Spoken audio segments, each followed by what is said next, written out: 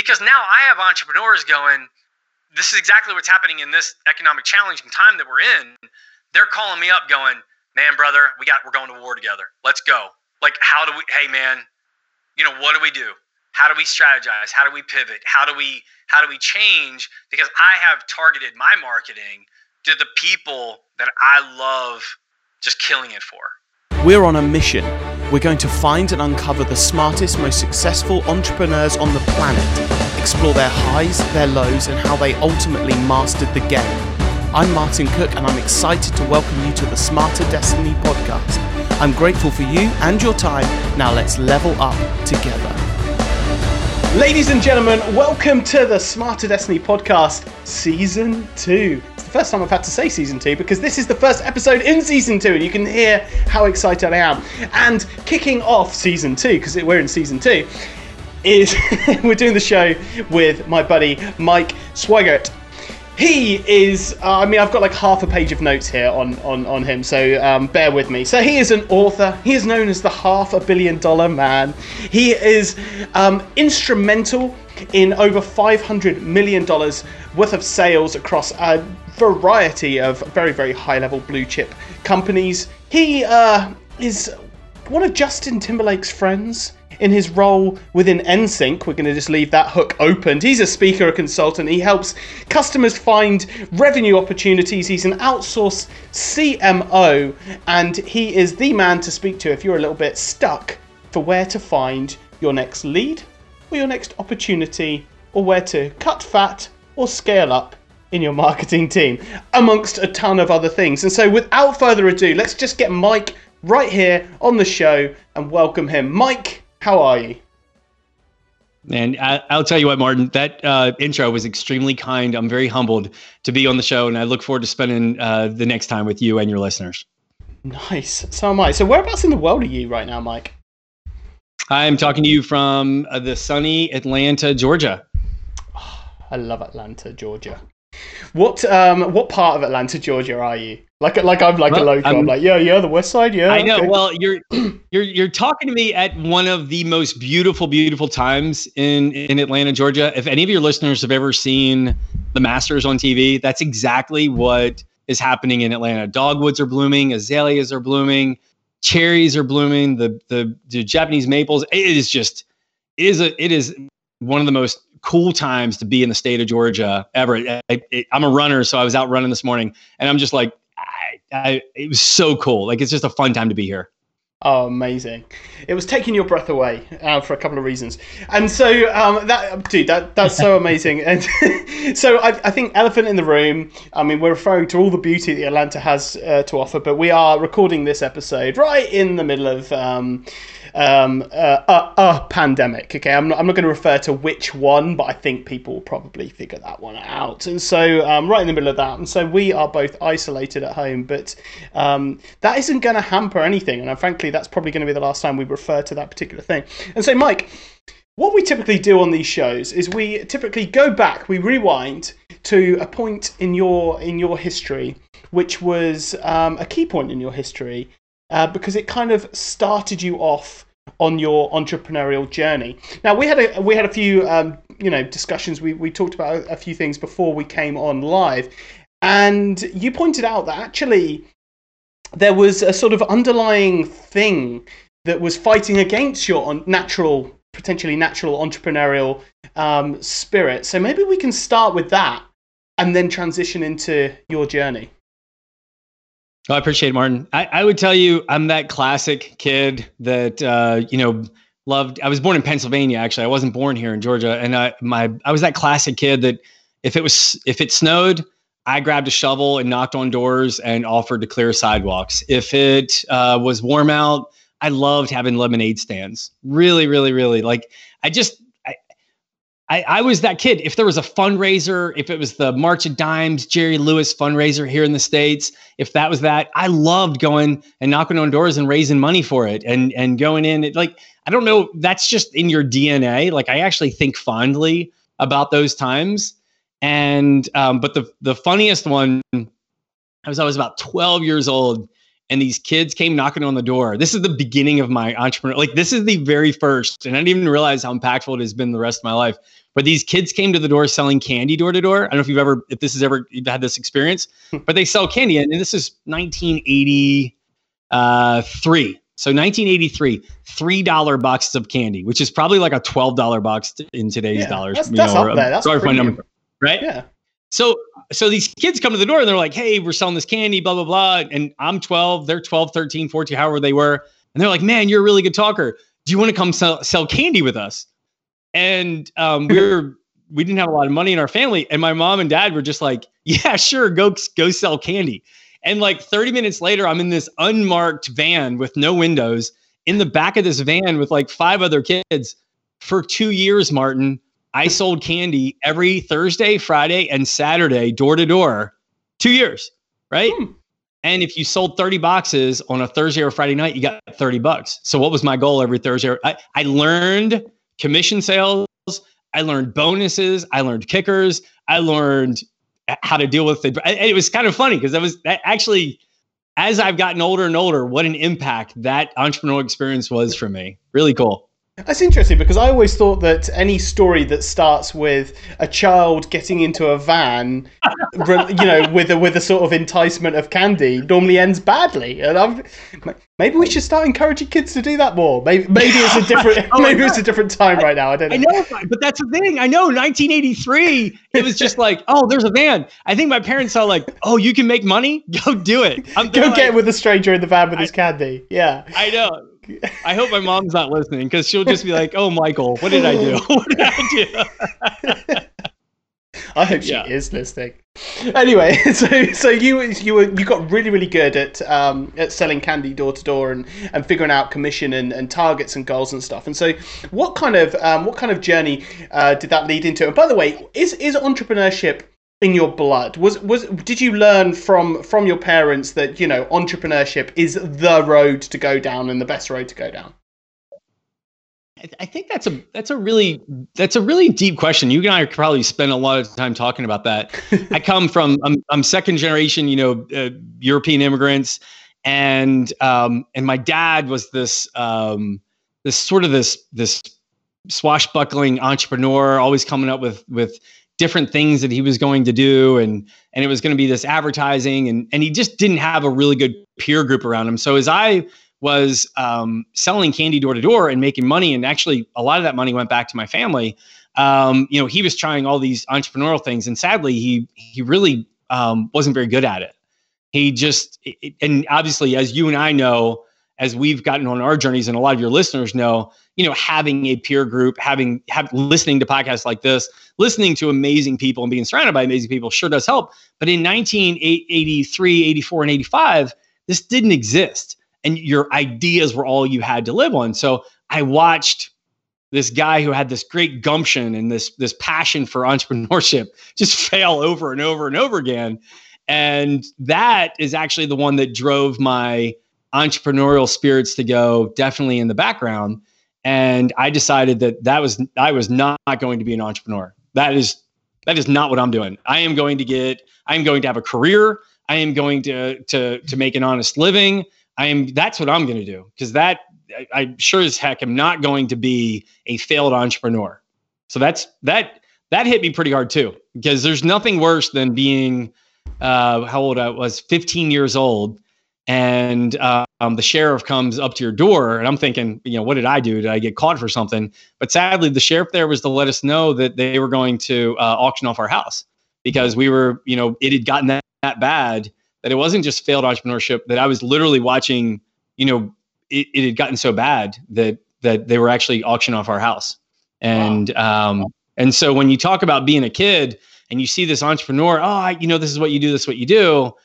You want to drive yourself to kind of go like, whoa, I'm not doing that to my family, and that really drove me into really a passion for a career path. Wow.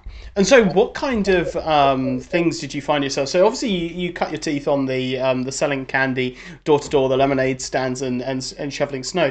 But like later on in life, what kind of meaningful from a sort of providing for your family point of view positions did you hold, be it entrepreneurship or employed?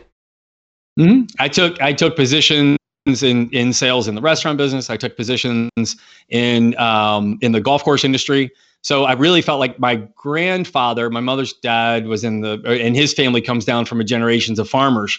So I was like, oh, okay, cool. That's in my blood. That's in my DNA. That's a good, honest living, being a farmer. Well, I was also a golfer. So it led to me going into the golf course construction and golf course superintendent world. So, I mean, that's kind of aligns with everything, really fantastic. But that's actually where the NSYNC thing came from. Do you want to go into that? So we dangled that, and so Yes. Someone very near and dear to me said that you were a fluffer for Justin Timberlake. Is that true? Yes. Is that malicious rumor? Yes. No. Actually, and if he's listening now, no, definitely not. But the funny thing about that is, so I was in the golf course business. I had a great job, and it started in the fall, and I was working at one golf course, and anyway, so push comes to shove, my neighbor, really close to me, was a lead rigger for NSYNC. And at the time, if anybody's listening, it's right around 2000, 2001. And, I think Janet Jackson was on tour, U2 was on tour, Dave Matthews was on tour, all these other big tours were out. There's a real shortage for people. And he came to me and said, hey, I need a downrigger for the tour, and it pays really well. And I kind of did the math, and I was like, I could really pay off all my debt and do this and just go tour 42 cities in 4 months. It was really a fascinating experience. Again, almost similar to the selling door to door. Sometimes when you see a show like that with I think it was 19 tractor trailers full of stuff, you've got the operations, the logistics, the sales, the marketing, the presentation, the bravado. Like, it's so cool because I'm obviously a lifelong student. So here I am. I'm like, man, I'm never going to do this again. I'm spending 4 months with these amazing people. I'm just absorbing. I'm literally just soaking it up. It was an insane experience. And I think about it so fondly. What a great time to really absorb. Nice. And so you did your tour. You hung out with JT. You paid off your debt. So, and then what did you kind of transition to after that? And but I will finish. I will talking a little bit. You brought up Justin Timberlake a couple of times. Just an insanely talented guy. I do want to kind of go back and tell a story, because there's a lot of people that might be listening that might be speakers or that kind of think they're charismatic or anything like that. But real quick, because this totally has everything to do with what a lot of us do for a living when we speak. So we were in New Orleans. All of the rehearsals were done at the Superdome. And so here we are. They're doing all the routines. They're working on the choreography and everything. So there were 5 members of the band, and there was one who's really just an insanely talented dancer, JC Chasez, right? So JC, during all the rehearsals, it was like he was spot on his notes, knew the routine better than anybody. Just insane. I'm like, wow, this guy's super talented, right? I'm just watching. So, and I'm watching Justin Timberlake kind of go through the motions, and Lance Bass and Chris Kirkpatrick and Joey, and they kind of just like went through it. But then all of a sudden, after about 4 weeks, they brought in about a crowd of about 300 or 400. Like a local radio station got to bring in some people that won something. And all of a sudden, the lights went down, and the spotlight went on Justin Timberlake. And I was like, where'd this guy come from? Because as soon as there was fans and cheering and everything like that, it was a light, Martin. It was, I literally had like chills thinking about it, because you see this, like, all of a sudden he became this insane entertainer. Like, he was just like a nice guy to hang out with, because it was a pretty small crew. Like, we're all there just working together. We're just all people, right? And all of a sudden when that happened, it was mesmerizing. Like, it's just those things that you can't teach. And there is a reason why Justin Timberlake is Justin Timberlake, because that guy has something. And you talk about DNA. You talk about DNA. Man, JT has got something that other people do not have, and it's just something that you can't teach. And I hope some of your listeners, maybe they feel the same way. Like, they're good talkers, but then they get an audience and they get a crowd to speak to. Maybe they feel that a little bit too. Maybe not at the same level, but I'll tell you what, guys, if you have that and that's in your DNA, man, have fun with it. Do that. Yeah. For sure, there's something about like seeing the audience in front of you. I think where it can bring out the sort of showman in you. I definitely love speaking from stages, Martin, for that reason, right? Like you can't do enough of it, and I think actually there's a lot of close friends of mine, like really talented friends of mine, they're like speaking from stages nowadays, and it does seem a little bit more like, what we're prepared to offer you in return for speaking on stage is a discount code that you can offer your followers so that they can buy tickets and you can offer them 10% off through your name. You're like, what? Like there was definitely like a kind of I saw it in the DJing world actually. Like when I was a DJ, like I got out at a good time because I saw like the going rates, I guess, for a DJ like dropping quite massively, and I've sort of seen that in the speaker world. But that being said, speaking is one of the things I truly love it, just because you get in front of the audience, you can see their reaction live to what it is you're saying, and you can play off that. I think that's the DJ coming out again, like, determining the energy in the room and how you should be and how you should respond and stuff. Me and JT are just very similar like that. Very similar. I think probably I'm a little bit better. Yeah. Of course, I'm kidding. For anybody that's listening on the audio there. Yeah. I mean, I don't have all my hair. He has his, so joke's on him. But no. So I mean, on a serious note. And so, I can see how these experiences so far are like shaping. These experiences are shaping your personality and your learning skills almost by accident. You're absorbing all of this stuff. At what point did you, sort of in your more recent time, begin to really be able to profit or succeed from those skills that you've collected over time? That's a really good question, because now we're in like the early part of this century. And so I'm a superintendent at a nice club here in town, and I start doing, of course, again, I got that little side hustle mentality, and then members would be like, hey, could you, throw down a pallet of sod, right? I throw down a pallet of sod, make a couple $100. Well, then it turned into this and that. And then all of a sudden, I think as a matter of fact, I was making $63,000 a year. And then all of a sudden I looked up, and like in my second year of that, I made $63,000 doing side hustle. And then that turned into, a little more and a little more and a little more. And I started really having fun doing these transactions on the side. And well, then all of a sudden that turned into, $10,000 a week. Well, then I went to the club and I was like, hey guys, look, I just can't work here 5 days a week. I got this. And they said, well, could you work 3 days a week? And then it went down to 2 days a week. And then it went to a retainer, and they allowed me to like stay on the health insurance, and it was really a nice transition. So it was one of those things, like if you remember my background, kind of like seeing, I have a young family at this time. I had my first child at this point, and another one was coming. And so you could see how I kind of wanted to have one leg in the stability of the company and another, like it was really fun. And that's another thing for a lot of people. Like if you could do that, if you have a great job and you're thinking about doing something else, well, that turned into a really nice 7-figure company. And it was so cool. And I was actually doing 7 figures while I was still consulting there.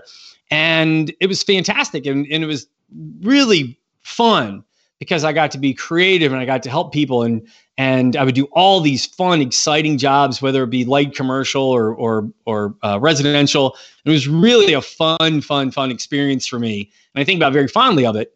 And then 2008 happened. So this happened really quick. Like I grew this company up. It was doing awesome. I'm crushing it. We're spending summers in Steamboat, Colorado. I'm like, yeah, like I figured, hey, I cracked the code. I'm a good entrepreneur. I'm not like that. I'm not that. I'm a good one. I know what I'm doing. I got this stuff figured out. Like Martin, I was the man. Like I was a really good entrepreneur. And then 2008 happened, and I realized that I really wasn't that good. Like I think I was just so like, I thought I had it so figured out. Like I was like, no, I'm smart. I'm scrappier. I've got equipment. I've got teams. I've got systems. I've got marketing strategies in place. I market. I've got these lead sources. Everything's going great. But like, it's just the naivety of being a 28-year-old or 29-year-old or whatever I was at the time, and just kind of going like, Oh, shoot. I don't have this figured out. But the good news is, this is what's great about what happened there, is that like I wasn't locked in. I wasn't stuck, because I built my network at a point where one of the investors that I had done a lot of work for was like, Mike, you know what? I really like you. Why don't you come learn B2B with my company? And he had a great business, a phenomenal business. And he was doing, electrical contracting, and they were doing a lot of stuff for Best Buy and Lowe's and Home Depot and all this really cool stuff. And I didn't know anything about B2B, like totally clueless about B2B, Martin, like really nothing. Nothing in my experience had ever taught me how to do B2B. And he really took me under his wing, and he had a jet, and we'd fly, and I'd spend 20 days a month flying all over these places, selling these awesome deals. And I brought in 7-Eleven and JCPenney's, and I actually was kind of good at it. Like I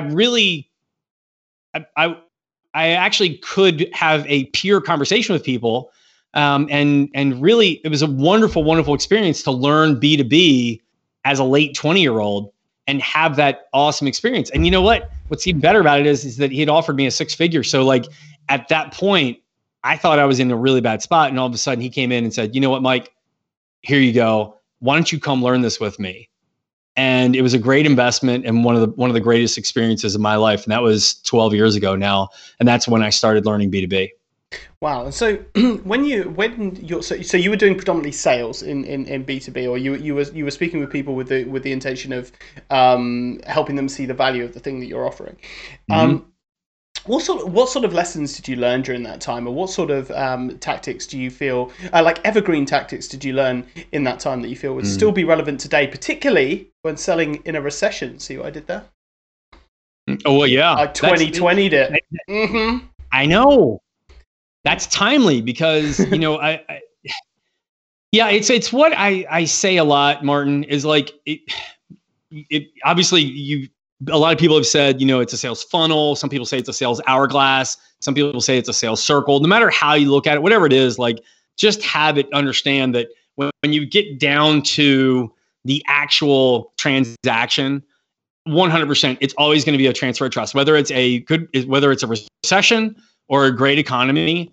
Everything, the core of it, and this is really what I learned there is, right, it has to be intense transfer of trust. Somebody has to literally say, I believe that because of your product or service, this is going to be better because you or your product are a part of this of part of our lives, right? Whether it's New Brew, you know, helping me perform it better, or a consultant coming in saying, hey, you're going to help our company be better, or anyone that's listening, right? The absolute core is always a transfer of trust. And if you reverse engineer back up to the top of your funnel, and then you engineer the referral and then rolling them back through your funnel again, like if you're thinking that way, I know I'm repeating myself 8 million times, but everybody that is listening, and one thing we always need to remember, start at what that transfer of trust looks like. And when it comes to B2B, it's huge, because now you're talking about someone that if they make the wrong decision to a wrong provider, now they're going to get fired, or you know, they don't want to look bad to their boss. So now you're saying like, well, what earns that? You know, why does that procurement person or facility person or someone that has that checkbook, how do I get them to transfer that trust to our company? That's the evergreen core of it, Martin. And so, so let's follow that through. So how do you do that? And I know that it's probably different in each way, but can you give me some examples? Can you give the listeners some examples that they can leverage for their own business? So when you're if anybody's here and sort of listening to this, if you think about 2008, technology was probably seems a little bit archaic. Primitive. Yeah. Right? Primitive. Yeah. Right? So now you're talking about in 2008, how am I going, or 2009, I guess would be this point. It's like, how am I going to transfer trust? And it goes back to a lot of things. I've got there's a great funnel builder named Nicholas Dodge. I don't know if anybody knows Nicholas, but like, he's a brilliant one. And he talks, and he really talks a lot about, all right, how are we starting our likable authority? Right. Well, in 2008 and 2009, a lot of your likable authority happened at trade shows, brochures, a little bit on a web presence. Obviously, content marketing hadn't really started content marketing was more physical content marketing. If I am looking for a transfer of trust, if someone has something in 2008, 2009, 2010, how am I building likable authority at that point? And that's the brilliant question. So now I've got to get, peer relationships, referrals, demos at trade shows, or if I can get out there, right?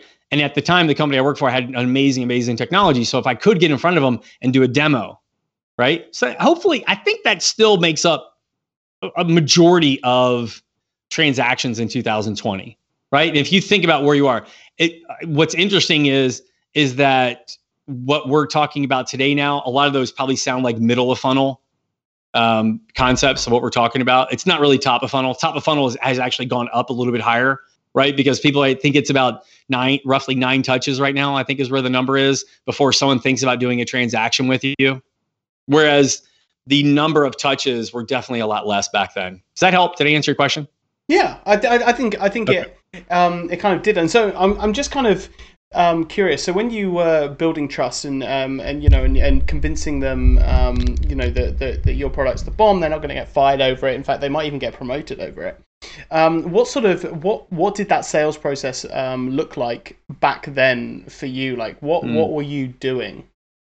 That's it. That's really good. So obviously systems and process, right? I wanted it, that particular product was about how do I let them know that there is a system or process here that helps address their problem. Okay. So to find that out, it goes back to everything that we do in 2020.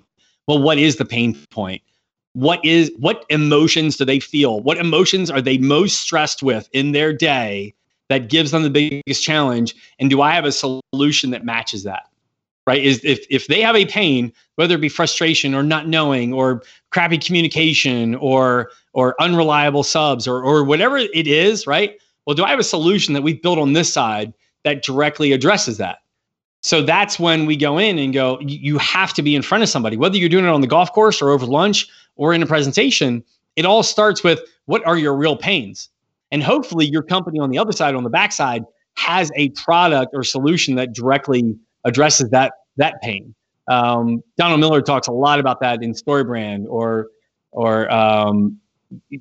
Russell Brunson talks about it in his Perfect Webinar. It's like, are you truly understanding the pain, and are you really understanding that you can take them to that bridge to understand, oh, okay, well, this is where you are, this is where you want to be, and here's the products I have to take you there. It's cliche, but that hasn't changed, Martin. It's really a lot the same.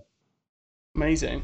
I totally get it. And I mean, yes, the world has changed, and so the way that we communicate, I mean, like, we're getting our news right now from our smartphones and from the internet. Back in World War II, the last comparable time, people were huddled around their radio, but the same thing. It's like families huddled around getting information and so on from the powers that be.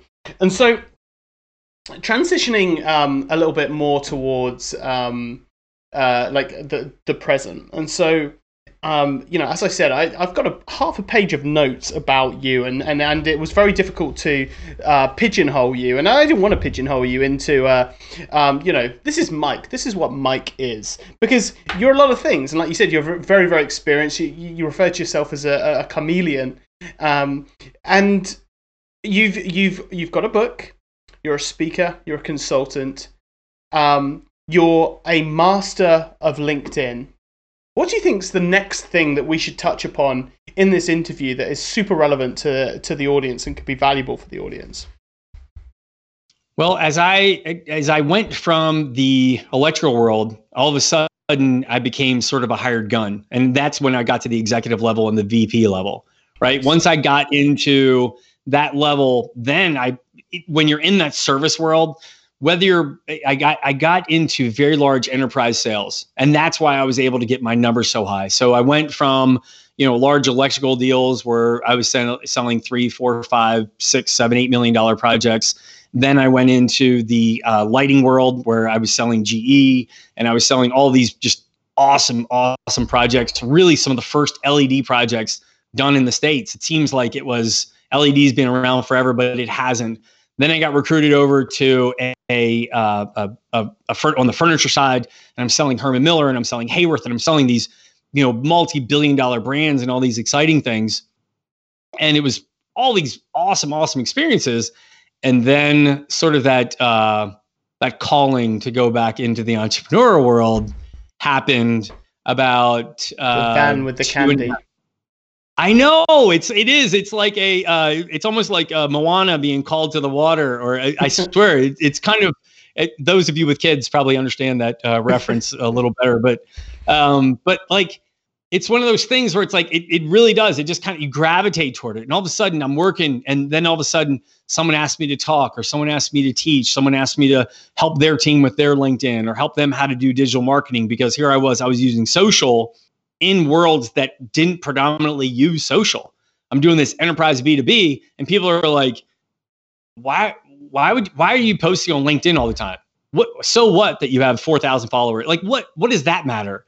And I'm like, just watch, like, because this works. So then all of a sudden, one company asked me to come in and consult, and another person asked me to consult, when I was doing great. And I really loved the last stint I had in furniture, but I got called in by a bunch of companies to come in and start consulting as an outsourced CMO, which has been so much fun, right? So my job is really a lot of companies between $20 and $300 million to come in, especially at times like this, right? To kind of make sure that we're doing things the right way and coaching them up, utilizing the lead opportunities that are there, and then being great at them. Does that help? It does. And so what sort of challenges do you find 20 to 30 million dollar companies have? Like what is it that so they're coming to you and go, Mike, I need you to help me with this? What do you see time and time again? Like the cliches, if you like, when you're helping and consulting with these kind of companies, which by the way already probably have CMOs. So there's probably some interesting friction there, but I'm not going to get into that one.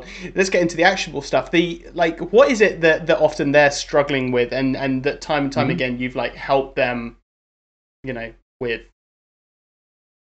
That's a really good question. And you'd be surprised how many of these companies, because a lot of my customers tend to be kind of scrapper entrepreneurial, because they kind of get that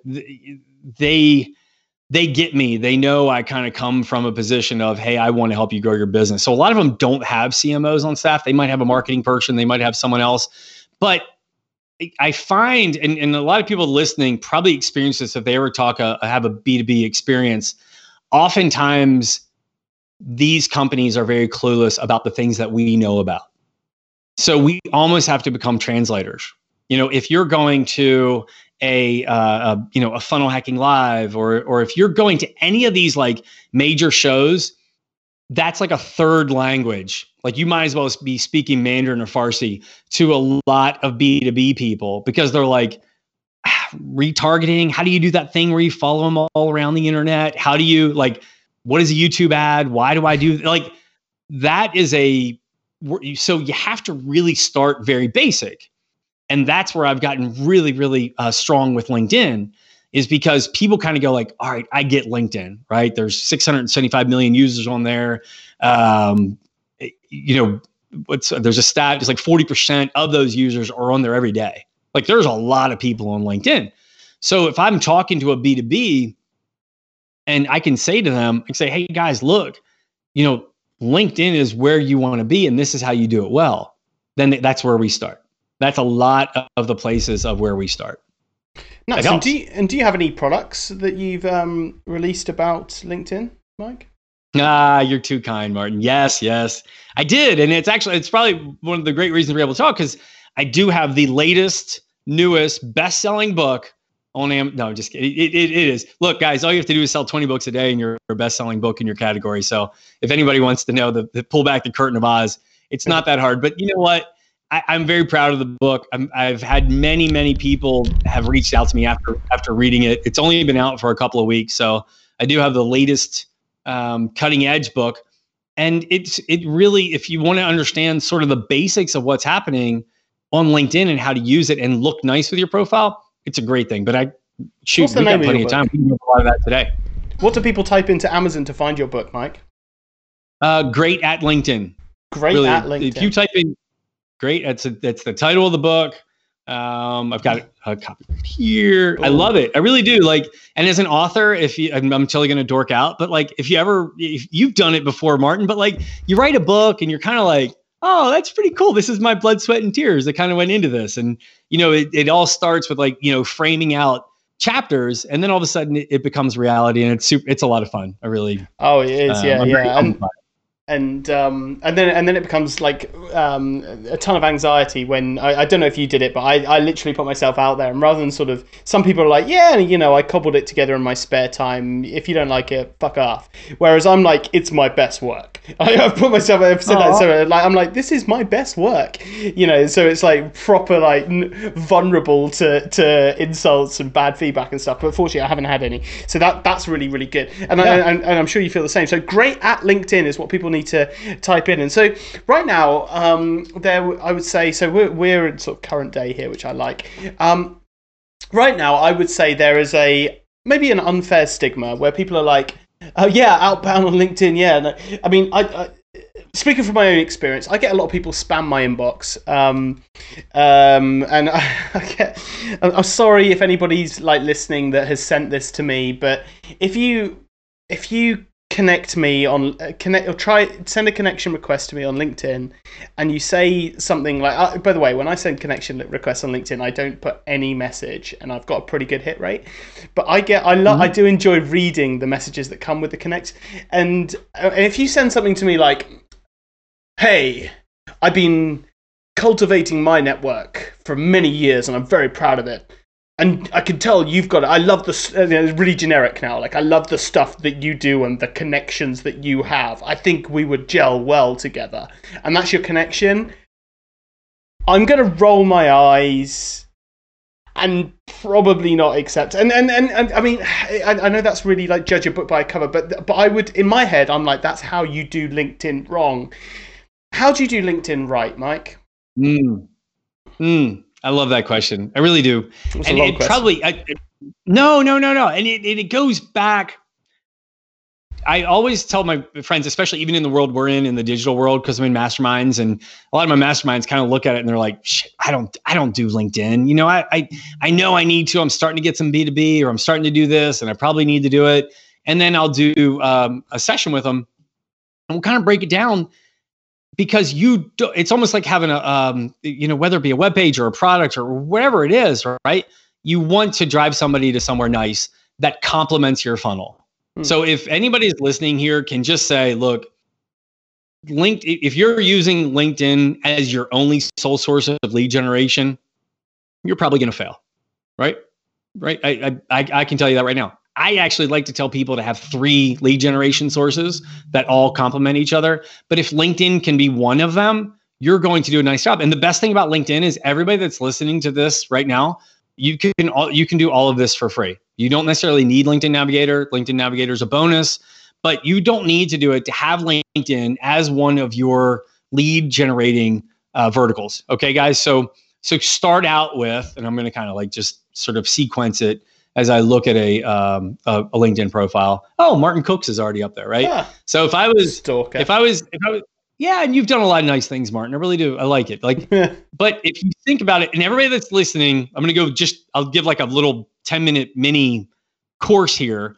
But like, if you think about it, just classic marketing, guys, it's what happens above the fold. What's really happening above the fold. So when someone comes to your page, the only things they're going to see is your background picture, your profile, your name, and your tagline, right? That's all they're going to see. They're not going to go. So now let's just say you did the outreach program. You posted something, you commented on something, then you've created curiosity. Now someone's come to your landing page. Okay. I think you can do great messaging internally, but we're not going to talk about that. We don't want to draw visitors to our page until it's something that you're proud of. So when it comes to your background picture, I kind of like yours, Martin. It's very subtle. It's very professional. If anybody goes to Martin's page, I think it looks really nice. He has Martin Cook, entrepreneur, speaker, investor, influencer. Really nice. It's nice. It doesn't help build curiosity, right? So what do but we're going to get that in the tagline. Your actual picture is nice. When it comes to the psychology of the picture, we kind of want it to be like almost how you and I see each other right now, sort of from the breastplate up. So because we're actually going to get a human connection at that point. So again, anybody listening, get your background looking nice. Let it be something that you're proud of. Maybe it's, if you're a speaker, let it be a picture of you speaking on stage. If you're an author and you've got a book signing, do it as a book signing. If you're a web builder, show a web page that you're super proud. Whatever you are, have a great background picture that helps people understand, oh, that's what they do. Oh, that's kind of cool. We might need them, right? Oh, they commented on this. Oh, okay, cool. Now the picture. See, Martin, I would actually like to see your picture be a little more smiley because like you're a much more engaging person and your picture kind of is a little stoic. Like if you and I are doing this, Martin, I want to see you. You're a very kind person. I want to see kindness in your picture. You understand that? So this is our chance. We're making our first impression. You made a comment on something. You've driven them to your landing page. Background. Let it be something about your company. Let it be just sort of a little bit about your personality, a little bit what value you bring to the world. Now we're talking about our face. Yes, people judge a book by its cover. If you don't believe that, wake up because they do. They're going to see this. And when I see you, Martin, I look there and I go like, he looks a little cocky. He looks like somebody that's going to rent a Bugatti and drive to a conference, right? That's what you look like. Have you ever done that? Have you ever rented a Bugatti before? I want to rent a Bugatti. I would tell everybody, I'd be way too embarrassed. I'd be like, it's definitely a rental. I'd be like, no, I haven't bought that. No, I haven't bought that. I just want to feel driving it once. So, right. No, I haven't done that. It's a great idea, but that doesn't defend me so well. It's like, yeah, I should do that. I'm going to do that. I should do that. Exactly. Maybe you should get a picture of you. You can do that. That's your new background picture. Your new background picture is you getting out of the Bugatti. And then you could just put like, yeah, exactly. Entrepreneur or douchebag extraordinaire. I think I'm going to do that. But what I'm going to do is I'm going to Photoshop my head onto someone in a rented Bugatti badly, like really badly. Like the head's like disproportionately high, like large compared to the body, something like that. Like really obviously fake. I'll get more leads. That's what you say, right? I need to have that done. I'll ask my guys and see if they can't Photoshop that over. All right. So now look, guys, look, as we start, take your time on your background picture. Make sure it is optimized for LinkedIn. If you're looking at it, your profile picture sits to the left. Your background picture sits to the right. It needs to be designed specifically optimized for LinkedIn. It shifts everything to the right. Right? So it's off center. So if you're building your background picture and it's centered, you're doing it wrong. Shift it a hair to the right. And that's how you know you're doing your layout. Everybody here has access to something. Guys, you can do it on PowerPoint. You don't need a Photoshop or Illustrator to do it. You just need to grab a couple pictures, grab PNG, do whatever you need, lay it over something, and get your background picture looking nice. Again, it's a feel thing. Nice picture. Now, the tagline. Now we're still above the fold. The tagline is where we can really do things. Now, there's a lot of like, we do A for B through C. Mm-hmm. Okay, so everybody that's listening, right? That's sort of a classic thing, right? Like for we sell candy in neighborhoods through our charming personalities, right? You could literally say it. We provide amazing widgets for this industry through our ABC solutions. Right. So I'm actually doing, I do this when I'm speaking on stage. I regularly take about 15 to 20 minutes on this workshop piece of it. But if everybody can listen, it's like, I sell what to who through what solution. That's really the core of what your tagline should say, guys. Right. So, and it can change all the time. Please don't feel like you have to do it the exact same all the time. And mine is following that loosely right now. I'm pulling up mine right now. Actually, I didn't remember what it said, so I just had to pull it up. And I said, we help SMB implement distant lead generation strategies quickly, right? Because of what's happening in the world. So as you're doing this, if I'm looking at that and then I put, author great at LinkedIn, right? But like, if you're thinking about LinkedIn, guys, think about what I just said. We help SMB implement distance lead generation strategies quickly. If I'm a B2B person and I read that, I go, That's what I need. Like there's something happening in the world right now. I don't know how long this is going to impact us, but if you want to teach me some distance lead generation strategies quickly, yeah, we need to talk. Nice. And I've had 2 people call me because of that tagline. So please know that that's what we're doing here when it comes to taglines. It's, again, we're above the fold. Guys, please, if you're listening to this, know you've done all this work. You've made a nice post. Maybe you've done some outreach. You've earned the right that someone is now coming to your page going like, what's this person all about? What are they going to say, right? So when I go to yours, Martin, it's nice, but it's not really, I don't want to go below the fold on yours right now, right? Do I need an entrepreneur, a speaker, an investor, an influencer? Maybe, but like I got it, right? You haven't earned the right for me to go below the fold yet. I'm going to earn that right. Any questions? Any questions so far? No, I think I was sort of listening to that. I was like, wow, if I wanted to narrow down like what my tagline was, I mean, Smarter Destiny is an interesting one. It's an easy one as well because like Smarter Destiny is all about helping people make more money online. So typically we sit in at the 6-figure plus range with digital business owners, particularly e-commerce, and help them sell more, generate more, but at the same time educate them that actually you should probably use some of that money, that newfound money that you're making, to make the world a better place. And we talk about net positive and we talk about enlightened entrepreneurs. My mission statement for anyone looking is right there on the wall. So I realized I looked at that like really quickly. In terms of the LinkedIn, it's really interesting because it's like, do you know what? Like my main efforts right now is New Brew. Okay, and so New Brew isn't. I'm not sure, but most of the sort of co-founder, CEO types of brands are just like, hey, I'm co-founder, founder, CEO of blah brand, which does this, which is nice, but I'm not actually using my personal LinkedIn so much to help sell more New Brew. And so it's an interesting one because you referred earlier on to yourself, I think this was off air, but you referred to yourself as a chameleon of business. Like you've got lots of different experiences, lots of different skill sets and stuff. And so I as you were saying that, I was like, what would I say as my above the fold sort of hook? Come on in and scroll down. Line, and I think that might be something that I need to reflect on a little bit because, like, you know, my hook and certainly in conversations is like, how can I help you? Tell me about yourself. Tell me about your problems. If I can help you, I'm obnoxious in so much as if I hear someone saying something, complaining about a problem, and I hear it, and I'm even a stranger to them, I'll jump in. I'll be that obnoxious guy that offers help, like unsolicited help. And, you know, I mean, and yeah, that might be rude, but I'm like, shit, if I have something in my brain that could help you, but I don't share it, I'm an asshole. If I share it and you don't want me to share it, okay, fine, no worries. I'll say, sorry, you know, best of luck, have a good day, kind of thing. And so, yeah, I guess that was what I was thinking when you were saying that. Whilst also feeling super vulnerable about having my LinkedIn skirt lifted up. No. But here's the thing, Martin. Like if I'm Martin, like I'm sort of spitballing. I'm gonna grab I'm gonna grab my whiteboard, and I'm gonna go. And you just start out really raw, and you could even say like, I love strategizing with kind 6- and 7-figure companies.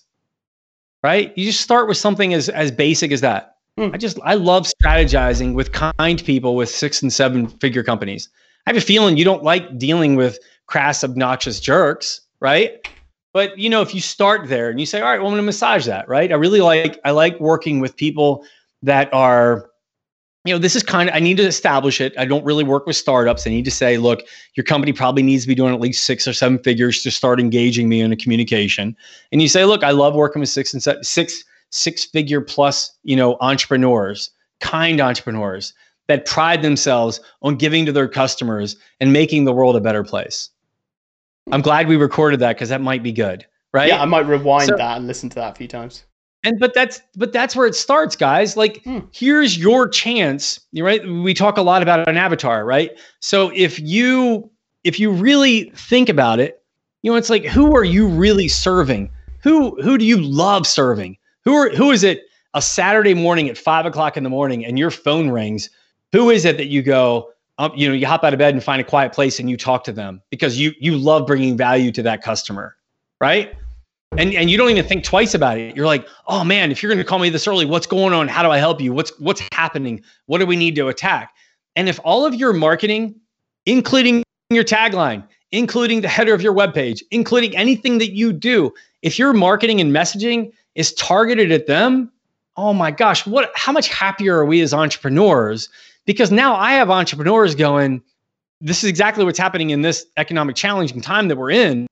They're calling me up going, man, brother, we're going to war together. Let's go. Like, hey man, what do we do? How do we strategize? How do we pivot? How do we change? Because I have targeted my marketing to the people that I love just killing it for. And if everyone listening here, this is where it starts.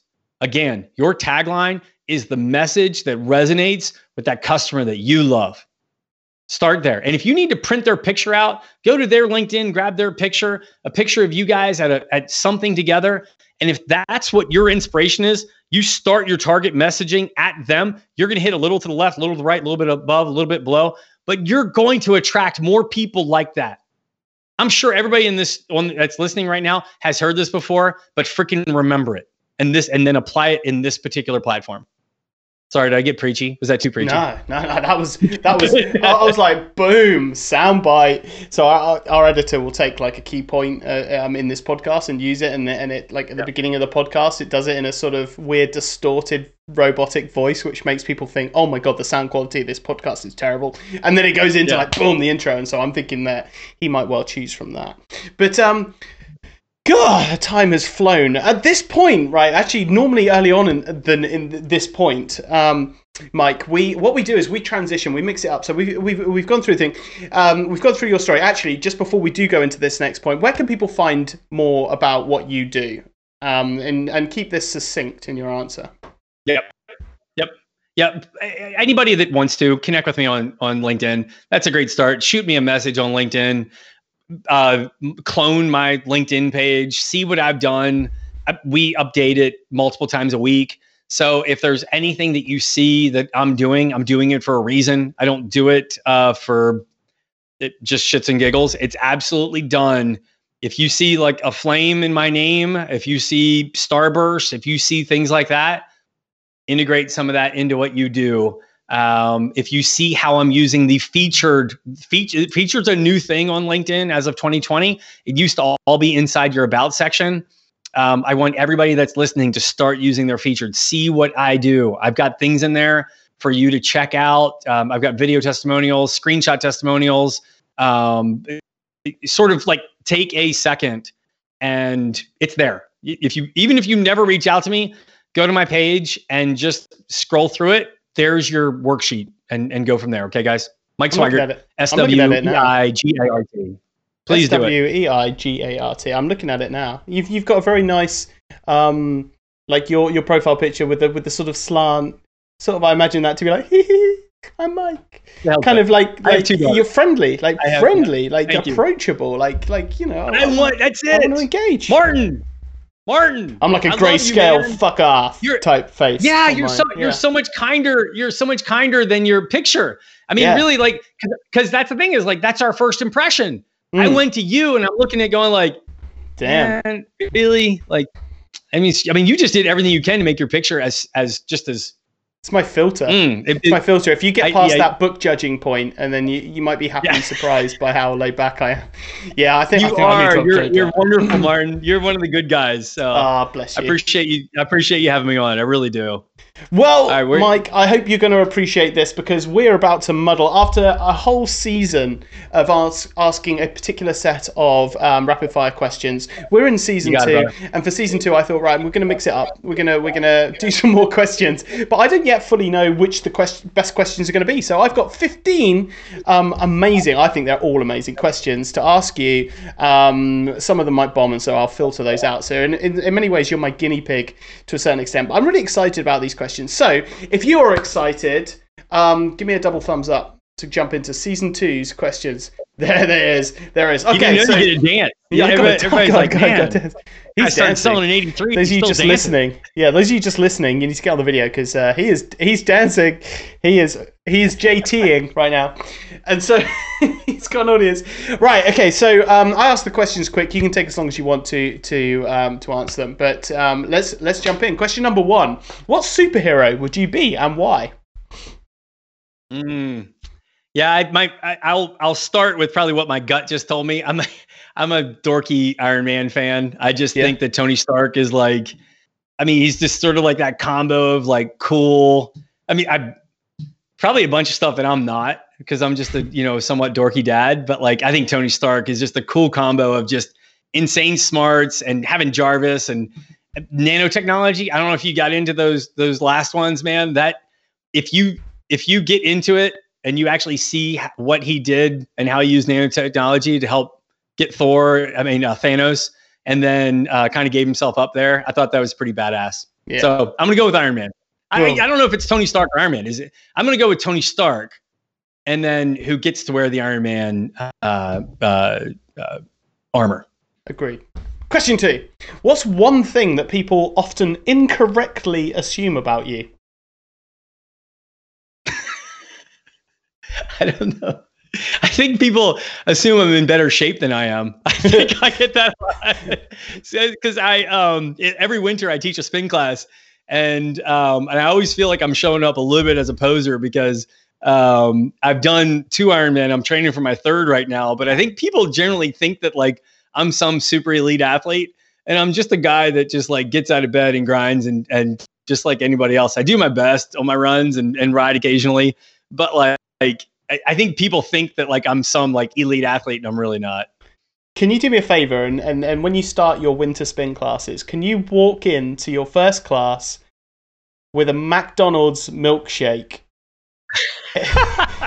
instead of a sports bottle? Just walk in by like, right, class, let's do this. And then like, exactly.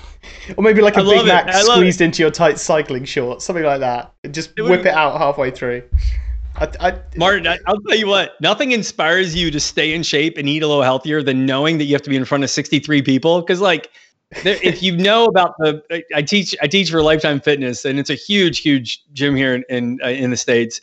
And so I talk about scarcity, right? I mean, I'm a marketer, right? So I only teach 10 classes. I do it in the winter. And I like my classes to be full and everything like that. And I get up there, and then at about 2 months before I have to teach, I start going, I might want to think about losing that. I know, exactly. I'm like, all right. I think like that every day. I need some scarcity. Yeah. Exactly. All right. Question 3. So that's it. Yeah, I think people think I'm a better athlete than I am, but I'm really, I work hard. I get out of bed every morning, and I do my best to get my workouts in. I really do. Nice. What is the most pointless subject taught at schools, and what would you replace it with? Yeah, I could pick any of them, even though I was good at them. I would say algebra, calculus, trigonometry, but not geometry. I think that especially at the time I'm literally taking these going like, this is a colossal waste of my time. Like, this is absolutely a waste of my time. I actually loved so many things. I had great professors for history and learning all history. I love. I think it's super important, even though kids can pull it up on Google. But the understanding of the culture. But like freaking math, like really, like what would you replace 99%? What you replace math with? What would you replace the pointless subject that you've chosen with? It's funny is it's definitely in line with it. I think logic is really, you can say critical thinking. I think that where we need to get to, I don't want to get too preachy. Obviously I have 3 wonderful children who I adore. I feel like critical thinking and logic are very underrated. I feel like if we could kind of shift away from, some of this useless information that they're learning. And I'm sorry, math teachers that are listening, and I'm sure I'm wrong. I'm sure there's always two sides to everything. But in general, if we shifted math into more logic and critical thinking, I think we would help our kids out a lot more. I really do. The fact that you and I have not only a calculator, but a calculator that we can turn sideways and go to the trillion. There's not much that we really need to learn in school when it comes to math. I agree with that. What's one amazing act of kindness you've either witnessed or done yourself?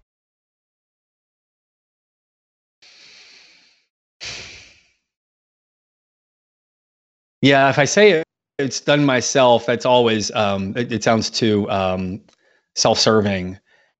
But I'm never ever not impressed when I live in Atlanta. There's a lot of driving and things like that. And if you've ever seen an accident happen, in front of you, and you see cars pull over immediately and run to the accident, I'm so impressed by that. Like, that just hits me in the stomach really hard. If you're driving down the road, and I've seen it where cars have, it happened to me one time just a few years ago. I'm literally in the far right lane. A car comes up, and I don't know if the person was having a seizure or a heart attack or something. They'd obviously just lost control, and they're driving down the right shoulder, and then they spin out and they literally go into two cars in front of me, and there's a major accident. The car must have been going at least 50, 60, 70 miles an hour, or I guess that's roughly 100 kilometers as they went past me. And people just got out of their cars and just started helping. Like, they run to the accident.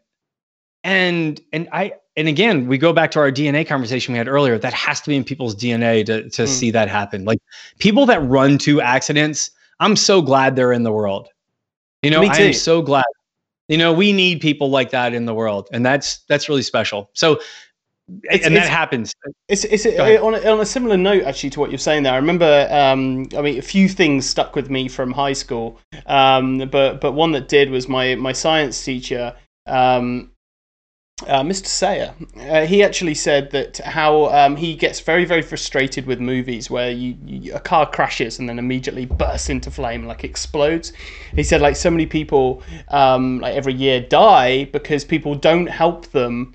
Because they think the car's going to explode, and that actually rarely happens. And so it's in a similar vein there. And I thought, actually, do you know what? To encourage more people to run towards accidents rather than away from them, I think it's worth pointing that out. But do your research, folks. I'm not an explosion expert, but I'm pretty sure unless the fuel tank has been compromised, the car's not going to explode. So there might be some time there to actually help a brother out. What unusual or underrated food or drink should more people try out? I need to rephrase that question. You get the gist. Yeah, that's you know what? This might seem strange because I always we've traveled a lot, and my daughter one time thought it was really weird when they were in Thailand, or maybe they were in Laos. She was young, and a bug cart came by. Right. And it was like, oh my gosh, this is so disgusting. How could people possibly eat bugs? And but in that particular culture, it's fine. And then I thought about it, and I thought, well, what do we eat here in the States that's really weird? And in the South, especially, because not far from here, you can get crawfish. I don't know what do they call crawfish in the UK? What would it be? Like, it looks like a miniature lobster, maybe? Langoustine? Maybe it kind of like a Lagostino or something like that. Is it? I think it's I think it's langoustine. It kind of looks like a small, or we call them. Crayfish. Is crayfish similar? Yeah, crayfish. Okay, yeah. So it'd be a crayfish. Yeah, a crayfish, and that's what you find out, especially in like Louisiana. And you would just do a crawfish boil, and you've got the crawfish and the corn and the potatoes, but they're just bugs. I mean, they're literally just these long, basically like. They're practically like, it looks like eating scorpions, right? Yeah. So I think that if you're somewhere in the world and you haven't had a crawfish boil, and you're ever in New Orleans and you get a chance to go, or Nolans, as they say down there, if you ever get a chance to do a crawfish boil, they're very common to me because I've sought it out, and actually part of my honeymoon was spent there in New Orleans. But I'll tell you what, crawfish, very underrated, really cool, unique food to try to eat. That's what I'm gonna go with, crawfish. Nice. What's one mistake you made in your life, and what did you learn from it? That's the older I get, like, I feel like if you had asked me that question 20 years ago, I could probably just spit them off. But like, again, I don't want to give you an unsexy response, but I really do love my mistakes. I love so many mistakes that I've made, whether it be like not having a parachute in my first experience as an entrepreneur, or even mistakes I make right now. Like, I feel like even in this economy, I'm kind of second guessing whether niching down so much in my industry has helped me not be ready for an impending 2020 recession. Right. So, but I like, as far as like saying like a very specific mistake, man, I'll tell you what, Martin, I love my mistakes. I really do. I love them. And regularly the deeper I mess up, the more deeper the learning is. I mean, really, I know they say like you either win or you learn. I'm like, no, you win or fail. Hey, people fail. People make horrible decisions. People make a lot of horrible decisions, but embrace them and learn from them. Like, really, I'm sorry. Like, again, that may not be the best answer, but I'll tell you what, man, I love my mistakes. I make a lot of them. Can you give me an example of one mistake you made? Oh, like, hiring somebody to help do my outreach marketing, right? I feel like, those are silly mistakes. Or like buying into a software and thinking that this software is going to be like, those aren't really that bad of mistakes. Like, those are kind of like, those are like $500 mistakes, right? I've taken on clients that I wish I hadn't taken on. I've let clients, stay on too long where I wasn't necessarily bringing them value. I probably should have cut them off sooner, or vice versa. There's decisions that you can make better when your company's a little more mature than when you're scrapping. So the severity of the mistake gets better or worse. Sorry, I'm not coming up with anything like that's okay. I'm like a I think I need to rejig it. Right? That's fine. Yeah, I think a lot of people could answer that question the same way if they're a serial entrepreneur, because if you're not making mistakes on a weekly basis, you're not experimenting and trying enough. Oh, yeah. I know I'm making a mistake right now. I'm running these two softwares right now that I shouldn't be running. I'm running ClickFunnels and Go High Level at the same time. And I'm like, I want to do one or the other, but like, I know I'm just wasting money every month on it. And I just can't, I can't figure out which one's the better decision, but I know I'm wrong with one of them. Check out Convertri. Convertri is a great funnel builder, which is made like by a buddy of mine, actually. Yeah. Okay. What does the first 30 to 60 minutes of your day look like, and what time do you typically start? Like wake up, start. Yeah, I've actually challenged myself the last couple of years to work a little more in a routine. I generally 4 or 5 days a week, my mornings start out with a workout, or I like to think it starts with a workout. In this particular time, I'm actually waking up a little bit early and just making sure that I have all my things responded to, because I go to bed pretty early at night. So I'm sure a lot of your listeners are a lot of night people, but both. I tend to go to bed early at night. So I wake up in the morning and I actually like to be in the bed. I like to be in bed before 10 p.m. I really do. That's not that early. That's fine. Oh, okay, good. That's respectable. Well, I mean, I appreciate it. And in the winter, if it's dark out, I got no problem getting into bed at 9. Like but I also attack my day. Like, I don't play video games. I don't watch TV. Like, I'm kind of like I don't have a lot of empty time in my day. So I would say that wake up in the morning, come down. I like to have the home quiet to myself. I have a little area. I have a really nice separate part of the house that I have my office in. I mean, it's a studio too. So I tend to come in, I get a Diet Coke. And yes, I probably should start with some sort of green juice pure, but no, it is a Diet Coke, guys. I started with a Diet Coke. I get all of my stuff together. I make sure that the day that I plan the night before isn't too impacted by the things that happened the night before, because my day is all definitely planned out way, way, way in advance. So I just make sure I have my mindset set for the day. And then I'll go out for a run. I've got a good buddy that actually lives very close by, and he and I can actually run we'll go get our runs together, whether it's 45 minutes or an hour and a half, somewhere in there, and we'll go for a run. Nice. Where do you go, or what do you do to get inspired?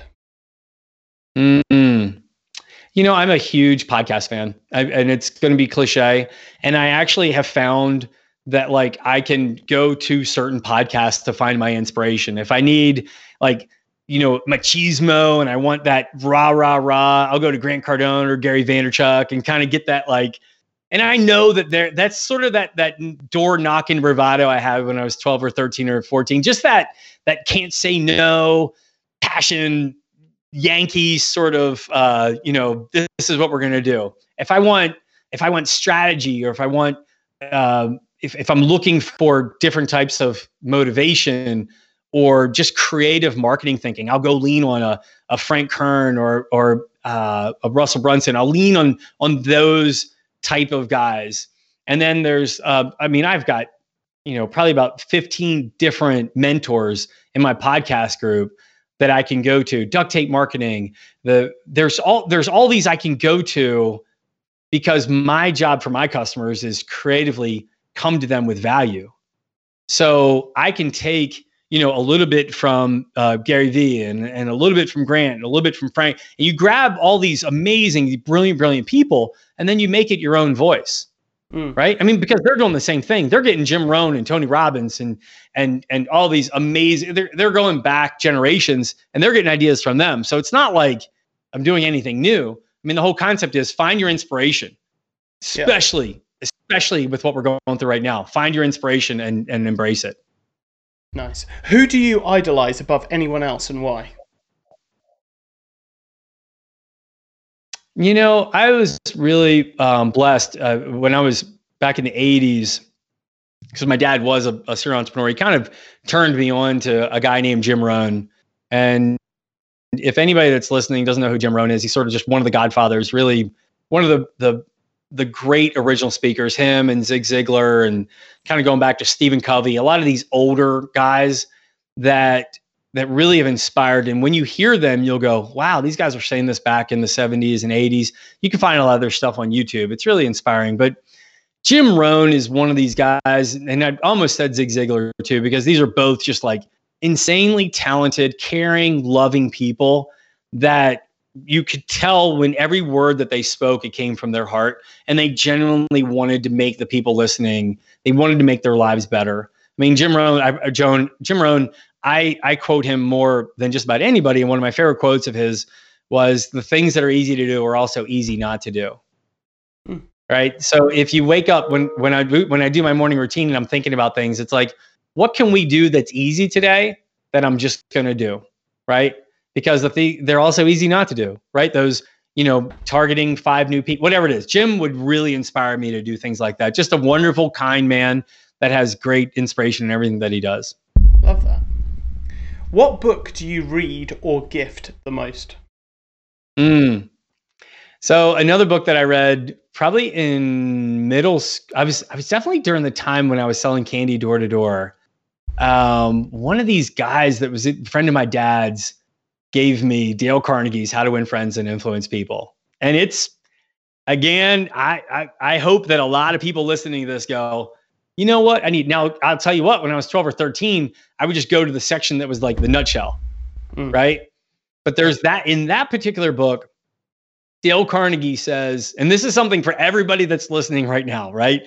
He really talked about, it's better to be interested than interesting, right? I mean, you think about that, and you think about when you go into a transfer of trust and you go into that, have you shown real interest in your audience? And I'll tell you what, How to Win Friends and Influence People, it's only 90 pages, 120 pages. It's not like it's a dissertation, but going through that book and really, I know it's on my bedside table. It's torn apart. It's got millions of notes in it. I know exactly where to go. That's another piece that really inspires me. And it kind of just helps me refine my true north. I like that. I remember reading that actually. I was in the shallow end of a pool in Barbados, and me and my wife. This will be a short story. Me and my wife, girlfriend back then, we'd got this. We booked this holiday. We had a shit ton of air miles, so we booked it, and we were super excited about flying like first class to Barbados, and it was like maybe our second first class flight. I think it was her first class flight, and so I was really excited to give her the experience and stuff. And again, this is just done on air miles. This isn't us like lavishly spending. It was a few $100 plus a couple of 100,000 air miles or something. And it was a bad time for business. Like, if we hadn't have already booked and paid for this holiday, we wouldn't have gone on it, right? And I remember saying, like, look, so we were like, do we cancel the holiday or do we go and just live like live like really, really sort of carefully whilst we're out there, like not spend a tremendous amount of money? And so we chose the latter. We went there because it was all paid for and stuff. I took a bunch of books, and I remember the How to Win Friends and Influence People. That was the book you said, wasn't it? Yeah. Yeah. And I remember reading that in the shallow end of the pool at like we got this like apartment over there, and I was sort of laid there and I was sort of basking in the sun with just a little bit of water, like shallow water over me, and I was just reading this, and it was getting wet and stuff, and like people were nearby and things, but I spent a lot of time like reading there, and I think I probably read half the book in probably a long afternoon, just sort of there. And so those memories are very much sort of like combined for that book, but yeah, right. It's tremendous. It's one of the classics, right? It's one of the classics that everybody has to, it is so good. To read in our industry. It is so good. And I will tell, can I cheat and give you one more that I'm really enjoying that I just finished? There's one I just finished about a month ago, and like I said, I'm training for my third Ironman. So someone recommended "Can't Hurt Me" by David Goggins. Have you heard about this book? I've listened to that book. Yeah. The Audible is awesome because they go from book to like an interview about that section of the book and then back to book. It's really kind of a new concept. It's great. Yeah, it is absolutely. If I did my book in Audible, I'm totally like, you and I could talk about it. Like I want to almost have like that podcast type, feel to it where you can kind of interject a little like that. Yeah, David Goggins, obviously, if you ever want to feel like your problems are not so bad, go through "Can't Hurt Me" by David Goggins. Yeah, absolutely. I mean, yeah. And what's so funny is I've been getting on my runs and I'll be at like mile 4, mile 5 and be like, oh, I'm so tired or whatever. And then I'm like, you're not tired. Like, you haven't even tapped into crap, So like, it's very timely for what even life, that metaphor of life and training are so in line with each other. I love that. What silly thing should people do more of? What's the question again? What silly thing should people do more of? Well, I'm a huge fan of humor, and I play golf with my buddies, and I'll actually go and find jokes that they would find funny that I can't say on your podcast. But so like the idea, there's two things that I think are really silly that are great disassociation things that people can do. And someone gave me a tip just last week. They said, you know what, if you're sick of all this on the news and you're tired of it and you just need to like just totally unplug, they said, go watch go pull up any of the Jackass, Johnny Knoxville movies, right? And they're horrible. Like, they're absolutely horrible. Like, what they do and the things that the sheer damage they do to their bodies, I'm just like, you're idiots. But I'll tell you what, after 20 or 30 minutes, I was belly laughing, and I just thought it was so the silly thing would be embrace and integrate humor into your day as much as possible. So there you go. Watch a little Jackass, read a book, learn a joke, do something like that. Like, just allow humor. A lot of people, will tell you, gratitude. But you know what? Allow yourself to laugh. And that's some good stuff. Learn a joke. How about that? Learn a joke. I love that.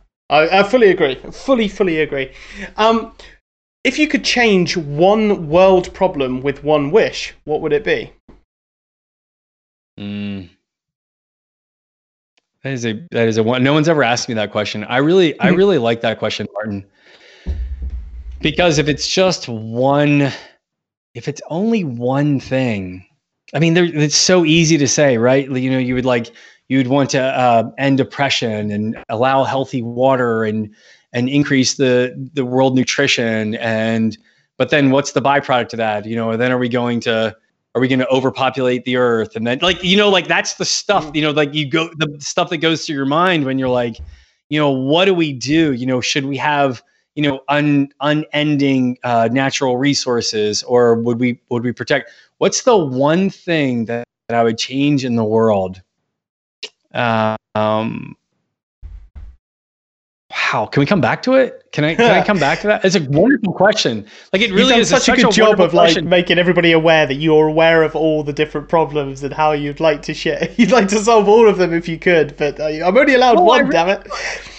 Well, I mean, gosh, Martin, it's like, I mean, it's like you get that one wish that you want to change. Like, yes, do I want to like help all the people that have been wrongfully jailed in all these horrible places, or would I like to end prejudice? Would I like to like ignorance? Can I end ignorance? You know, there's so many places in this world that we have stupid laws against people just because of their sexual orientation, or just dumb stuff that's out there that I'm like, yeah, okay.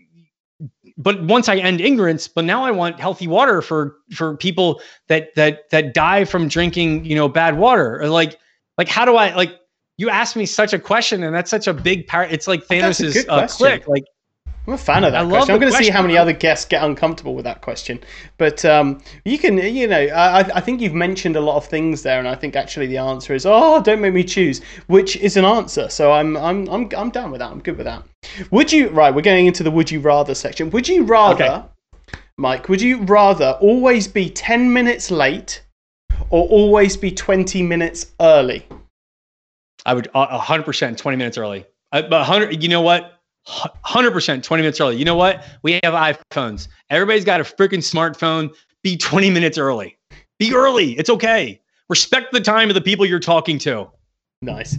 Would you rather move to a new city or town every week, or never be able to leave the city or town you were born in? Oh, but Martin, my mom lives a mile. My mom and dad live, you know, a mile and a half away. My brother's 5 doors down, but I love to travel. You learn so much by going around the world. Could I come back after, like, do I never get to come back to Atlanta, or what do I? I think the interpretation of the question is like, you kind of either in the place that you were born in, or you're in a new place every single week. Yeah, at this point, I would probably go with, especially even where my family is right now, I think living in a different place every week would be a gift that I could give. Because you even mentioned Barbados. That's a place I would like to go. I've never been. Again, I've been very, very, very fortunate to be able to go to a lot of great places in this world. And the concept of being able to take my family a 1 week, you tell me I get to go a week. Do I have a pretty good budget? How's the budget? Do I got a good budget? I think this is your thing. It's your question. Okay, good. I assume your budget. I mean, you've got a pretty good business that you can run from anywhere, so I'd say you're probably set. Well, I want to bump. I'm going to add one more comma to my bank account, and we're going to go with, I'm staying at the St. Regis and I'm staying at the Ritz everywhere we go. So that's what we're doing. Nice. So we're going to go a different place every week. Go ahead. What's the next one? And then the final question, because we're not doing any comebacksies, but the final question, and it's, in many ways it's the most important question. This one was in season 1 as well as featured, but I think it's such an important one that we continued. Mike, last question. What makes you happiest?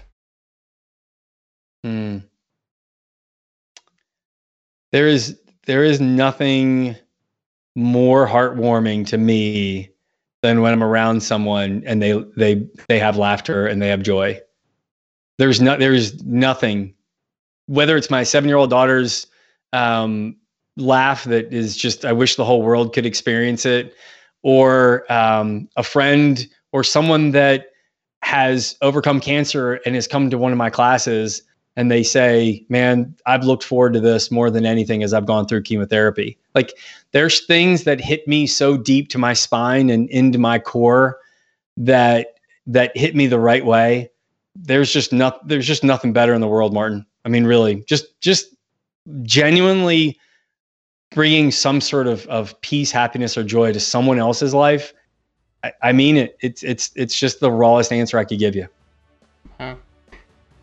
What an amazing answer to top off such an amazing podcast. Mike, that brings us to the end. You have been phenomenal. Thank you so much for sharing your experience, your colourful past, the learnings from that, and of course the answer to all of these crazy new questions that we've got. Thank you for taking the time today to share and give value to the audience. Well, you were a great interviewer. You really were. You were an absolute joy to spend time with. Thank you, Martin. Hey, Martin here again with an audio goodie bag of a bonus before you head off. First up, I hope you enjoyed this episode, and if you did, please subscribe and follow Smarter Destiny across iTunes, YouTube, Facebook and Instagram. It really helps spread our message and you'll get valuable content along the way too. Secondly, if you have an e-commerce business or are thinking of starting one, grab a copy of my new book, 1% Secret, recommended by Kevin Harrington and a host of other elite guys. Even better, it's free. Just help out with the shipping costs. So head to smarterdestiny.com/book to grab your free copy. Thanks so much, and I'll see you on the next episode.